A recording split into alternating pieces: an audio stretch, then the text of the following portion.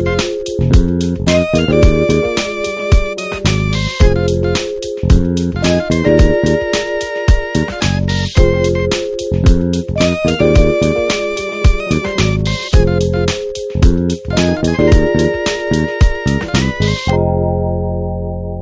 Jake. I'm one of the pastors here at the Ring.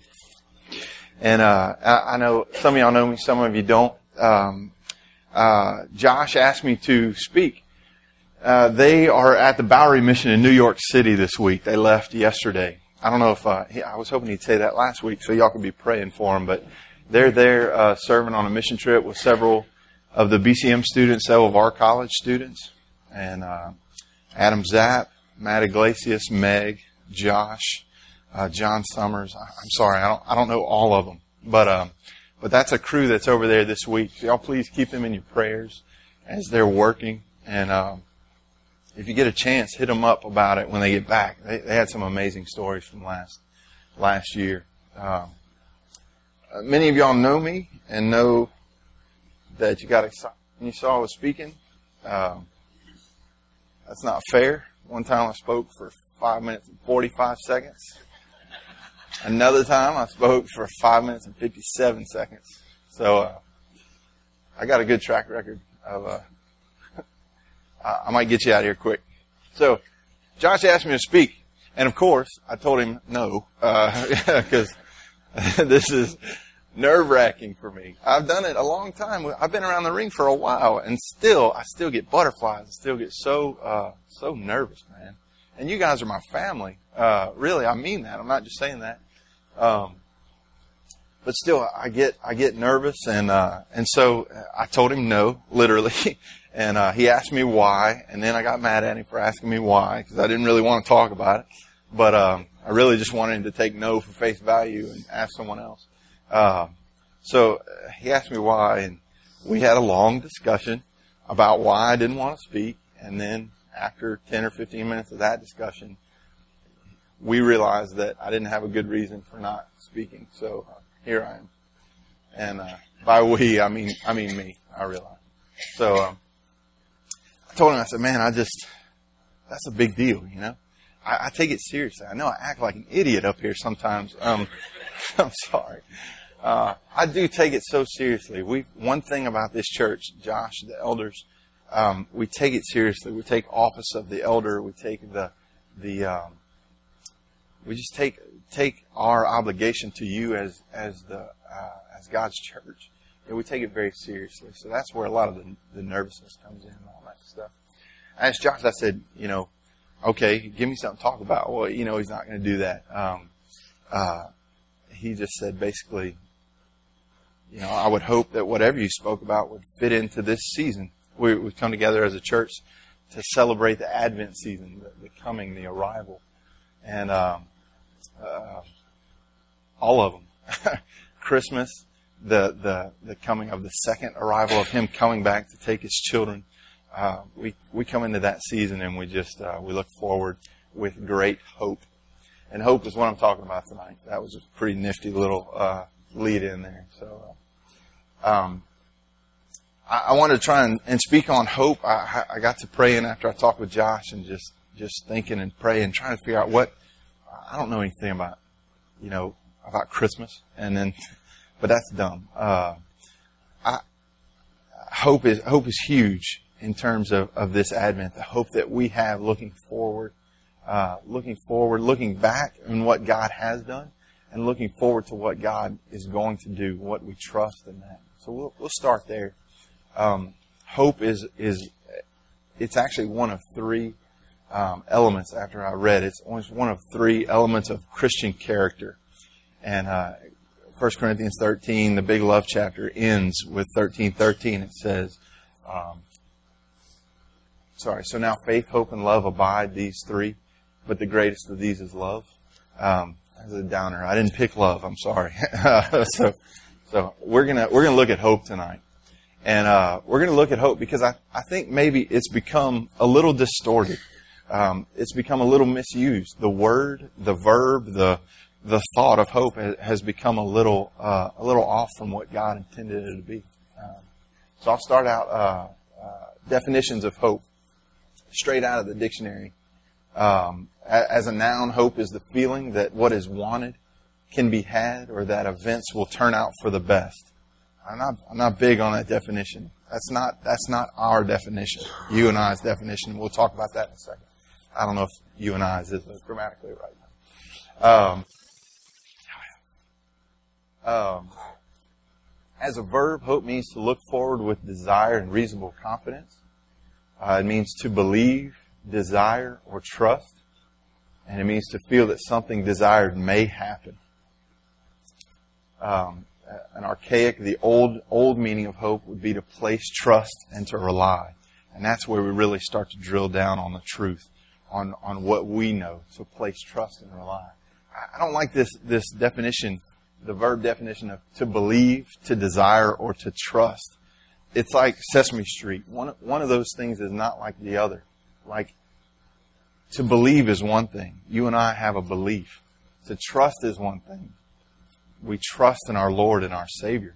But to desire is different. Desire is definitely a key component of hope, but it doesn't make up hope. It's not our hope. It's not just something that we want.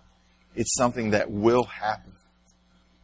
The biblical definition, a biblical dictionary, a beautiful definition, is a strong and confident expectation, a sure certainty that what God has promised is true and has occurred and or will occur. Kind of a weird thing. I got to digging, and like I say, I guess I'm coming tonight, and I'm looking at it, and I think in my life, I've used that word kind of flippantly. I've used it as a substitute, as a synonym for wish or want. You know, this great want in my life. I have a hope for this. When actually, a lot of those things, I have no clue if they'll ever happen. And that's where I'm at tonight. I think I can't speak for you, but I know a lot of us use that term, hope. We use it incorrectly because I hope I win the lottery. Well, I'm sorry. I mean, there's no confident expectation that we will win the lottery. There's nothing in God's Word that says we'll win the lottery. In fact, He speaks against the love of money, all these things. So it's this hope that I want to talk about. Such a huge topic. Josh has kind of taught us, you need to be somewhere in Scripture, and I'm defying him tonight. I'm going to be all over the Bible, and it's because hope is just a huge, monstrous topic. Monstrous topic. Hope deals in two things. It deals in the future, and it deals in invisibility, or the unseen. Those may sound a little weird. Why would you even say that? But they're pretty obvious. The future, it can't be the past. Me as a father, I can't say I hope I'm born. I'm here. So there's no point in having hope in something that's already happened. Hope is forward. Hope is something to come. And invisible and unseen, hope that's seen is not hope at all. There is nothing. It's like faith. One of the authors I read, he said that hope is synonymous with salvation. We see and we feel the results of God's salvation in our lives. But we don't see the justifying work of God. We don't see the imputation of Christ's righteousness. We don't see Christ pouring His righteousness upon us to our account. We don't see the indwelling of the Holy Spirit. We don't see the co-union with Christ, the union with Christ. It's the same with hope. We've not seen the Lord. We've seen creation. We've seen the effects of His work. We've seen the effects of His Word. We've read His Word. And so we anxiously await for the second coming, the Advent. I'm going to just one second. Hope is it's active. It's not passive. It puts us in gear. It's dynamic. It's not static. It's not something. I know when we talk about hope, it's not just something that we sit and wait for. One of the authors was saying, hope is not you sitting in a rocking chair waiting for Christ to come. Hope moves us. It changes our lives. It puts us in gear. It pushes us along. And what it's not, which is kind of what I touched on a second ago, hope is not wishy-washy. It's not unsure optimism. There's no point in, like I said, the lottery, putting hope in winning something or, I don't mean to stomp on your dreams, but please, that dream, what fruit is there in a dream of the lottery or something high and lofty that you've put your hope in? And what I'm trying to get to is Christ is our hope. We talk about the Advent. We talk about Christmas time. We talk about His coming and what is coming. And that is where all of our hope should be. There's no point in anything here, anything on this earth that would get us anywhere, that would give any glory to God, really. It's all in Christ. We know that hope is dynamic because it has results. Hope results. It changes how we see ourselves.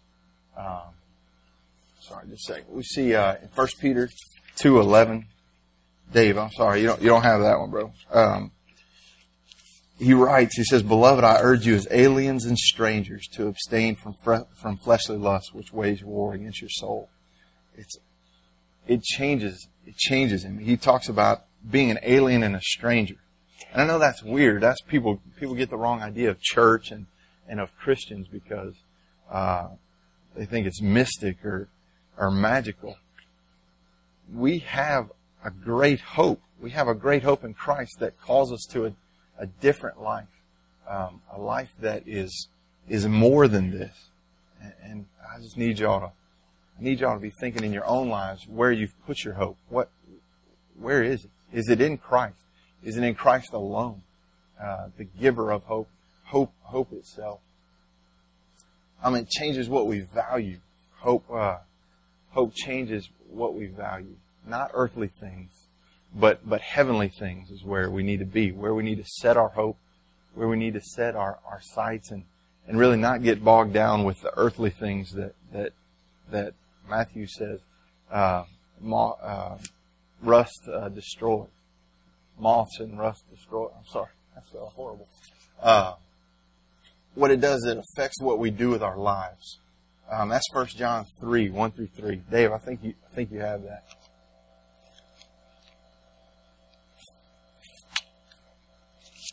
It says, "See what kind of love the Father has given to us, that we should be called children of God. And so we are.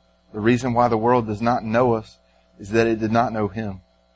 Beloved, we are God's children now, and what we will be has not yet appeared. But we know that when He appears, we shall be like Him, because we shall see Him as He is. And everyone who thus hopes in Him purifies himself as He is pure." A beautiful piece of Scripture where we don't even know what we will be, where we hope for the Father to come and to make all things new, what we've been talking about, to redeem, to bring the new earth, and to make us what we're to be, to make us into Him. Really, it's amazing. A guy named Jake Hampton Keithley III. I just like the name; it made me sound smarter. So he had a great quote. He said, "The Christian life, if it is grasped according to God's truth, is a magnificent obsession with an eternal hope." A magnificent obsession with an eternal hope. A hope that does not lead to an escapist attitude, but to a pursuit of a life on a whole new dimension. Hope gives us power to live courageously, to be all that God has called us to be in Christ. That's awesome to me. I know it does, a life on a whole new dimension. That's amazing to me. I don't know what that even is. And it ties in really beautifully. Hopefully I can make it tie in, but Josh's deal last week on heaven was something like I've never heard before. I've never talked about the dimensions and what it'll be made of. I mean, when I was a kid, I remember hearing that stuff. But to sit here and dream about heaven, and to dream about heaven on the earth, to dream about the redemption of all creation, of animals, of you and me, of relationships, of the earth itself, is a beautiful thing. And in me, and hopefully in you, grows a hope. And you see what I mean? Like, it's not, we're talking about a hope so much of a bigger thing, and not where we might have placed our hope. Our hope now. Hope not only has results, but it rewards and blesses. And I'll read you a couple. Hope brings peace. I'm going to jump around. I'm sorry. I just need to show you what the Word says about hope. It says, "Now may the God of hope fill you with all joy and peace in believing, that you may abound in hope by the power of the Holy Spirit." Hope gives us protection.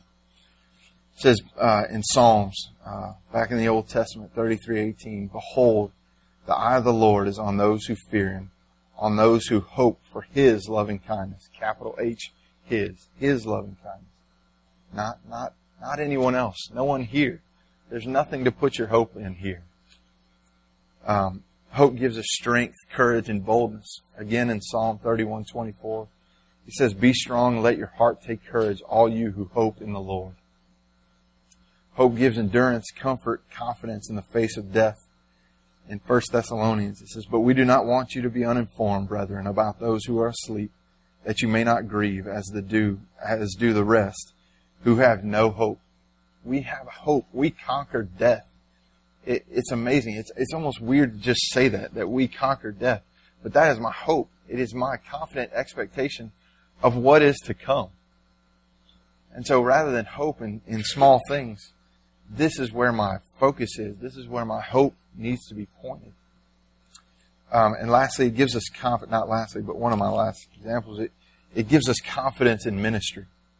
1 Timothy 4:10 says, "For it is for this we labor and strive, because we have fixed our hope on the living God, who is the Savior of all men, especially of believers." God is our hope. I know I've said hope about 100 times. I talk about this, and I've thought about this because, like I said, I think we have misplaced our hope sometimes. It's kind of weird because we're coming to that season. We talk about Advent, we talk about Christmas, we talk about holidays. I know for myself that I use Christmas and Thanksgiving a lot of times to reflect, and I know some of y'all do too. The big landmark days, the holidays, and there have been times in my life when I've said, "Thank you, God. Thank you for what you've done this year." And there have been times when I've said, and where you may say, "Thank you, God. Thank you for getting me through this year." For some people, it may have been those years. For other people, they may be in the mud right now. This week, these last couple months, I've got friends who go through dark times, who are going through dark times. And I just really want to come as a family and just talk about hope, and talk about where that's coming from. I don't want to step on anybody's toes, so I'm gonna talk about myself for a second. I'm married. I've been married over 10 years now to Chris Rush. We have 3 kids. We have Addie, Jack, and Joe, and we have a blessed family. It's really amazing. We have a blessed family because of my hope, because of my God, because of my Christ, because of my Savior. It's not that I've learned to be a good husband, because that's absolutely not the truth. It's not because Chris is a good wife. She's an amazing wife. But our marriage is not thriving. It's not thriving because Chris is great. It's because our God is great. It's because we have placed our hope in Him. We've placed our hope on the one who gives hope. Like I say, it's tough. I know people are going through hard times. I know sometimes you put your hope in your spouse, and you say, "Hey, I hope he never leaves. I hope that he finds me attractive. I hope that he loves me. I hope that she is always there." And that's a touchy subject. Their marriage is in trouble. And when you apply this, it's so difficult to grasp. But those aren't the right spots. It's not fair for Chris to put her hope in me, because I will fail. I have failed. Chris will fail me. And I'm sorry, this is not Christmas time jingle bells. I know it might get heavy, but this is life. We're all, we know what's going on. It's not fair for us to place all of our hope in each other because we're broken people. It is fair to place our hope in the one who saves, in the one who grants hope, the one who is hope. A lot of us are walking into times when we're about to go in this season when there's family issues. We're about to spend a lot of time with our family if we didn't already with Thanksgiving, And so I pray for you. There may be scenarios where you're walking into a family that there's not much hope. Sick loved ones who may not know Christ, brothers, sisters, parents, those things. I know it can be a dark time. I just pray for you, and I hope that you pray for me. We pray for each other that we set our hope before us, that we set our God before us, that He can do all things, that we can do all things through Christ who strengthens us. Again, I'm about to lighten up, I promise. I just think we lost track, None of us are promised to walk in our front door tonight. We may not make it home, Golly, I'm happy, joy. But it's something that I think that as a culture, maybe even as a church, where we've looked inward and we've set our dependence, our reliance, our trust in ourselves, or on things that don't have any merit, that don't last at all. Again, I'm going to pick on my family. It's maybe not fair. Addie, our daughter, has type 1 diabetes. And I'm not promised. I've never read in the Bible where God said, I will cure all of your diseases. There's no promise to that. But I don't go home, and me and Addie don't go home and just put our PJs on and lay in bed for months and months on end. We're not going to whimper into the dark night. God has given us such a great hope that one day her body will be the new creation. That one day my body will be a new creation, that we will see our Lord, we'll see our Father, That's where my hope is. I think about this. I can't sit there and hope. I can desire, and please don't hear me. It's okay to desire these things. God says, be anxious for nothing, but in all things with prayer and thanksgiving, with petition, make your requests known to God, and He'll grant you peace. So desiring is fine. He will shape your desires. I believe that. But I don't put my hope in my desires. I don't put my hope in a desire in the future for Addie. My hope is in Christ. My hope is that one day she'll know Christ.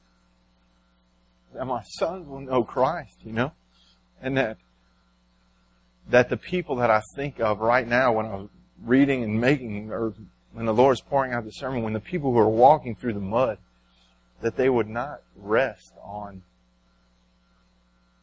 their problems. They would not be focused, but they would be focused on the hope that is set before them. I promised you I'd get a little brighter. God is our hero. I told you God is our hope. God is our hero. Jeremiah 29:11 is probably a verse that many of you grasp hold of. It says, "For I know the plans I have for you, declares the Lord, plans to prosper you and not to harm you, plans to give you a hope and a future." And although that's difficult sometimes because we have to still trust God, they're His plans. I know the plans I have for you. Plans to give you hope and a future. They're the Lord's plans.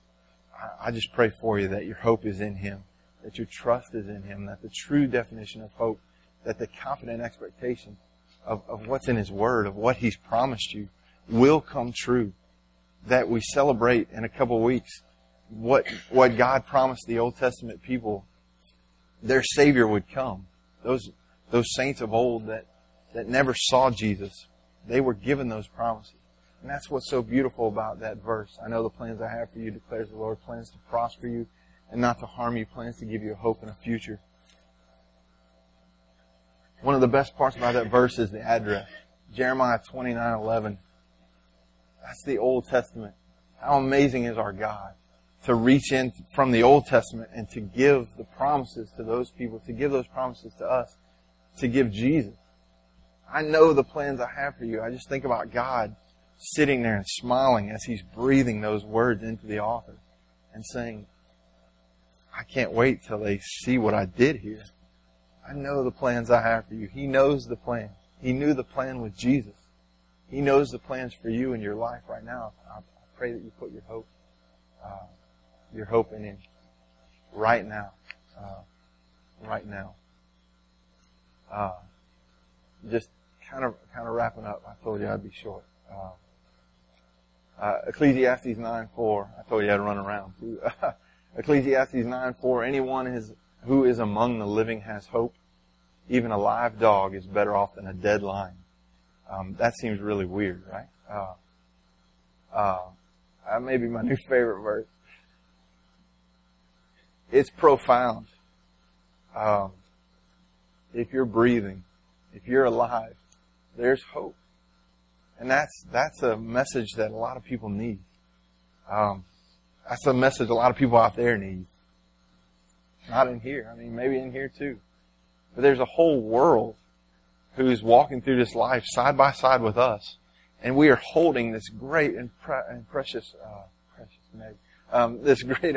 hope. I just pray that you would have boldness and courage, that the hope is given you. It's given you boldness and courage to share it with others, to share that hope of Christ, that hope of Advent, that hope of the second coming. But it's not too late. It's never too late to have that hope. I pray you'd have courage as you share that. As I say that, I say it to you tonight. If you don't have that, if you're sitting here going, Jake, I don't even know what you're talking about, let's talk or talk to someone. Say, I don't have that hope. I don't have that confident expectation that I'll walk into the gates of heaven or that I'll be in that new earth. Man, we don't do that a lot. We don't do a lot of invitations. We're not really built that way. But, man, we need to be talking about that stuff. And if anyone in here has said, I don't know that hope, and please, I would love to talk to you. Anyone in this room, I pray that God would just enable them to talk with you and lead you straight to Him. So please, don't hesitate. Don't hesitate to know His hope, to know Him. I love you guys. I say that, and I know it's weird and flippant, and there's 100, 150 people, I don't know. And you say, well, you don't know me. You don't love me. Don't be so cynical. I'm done with that little the deal on hope. I want to take a second. I've been an elder for almost 3 years now, and what we do is we go through our 3 years and then we rotate off. I'm rotating off this year. I've had my turn, and so I just wanted to. While I had the great opportunity to sit here and talk with you, I just wanted to say thanks and that I do love you guys. It is a scary but great honor to be counted as a shepherd in this church, as a pastor. And you guys are truly my family, and I thank you for that. So I just want to take the chance, while I had the chance, to say kind of bye, and it's been awesome. Let's pray.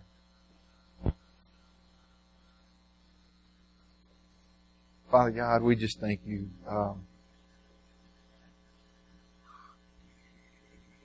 Lord, regardless of a frantic speaker or whatever, Father God, your word is true. Lord God, you are true. And Lord, may we rest in your hope. May we allow it to push us, Lord.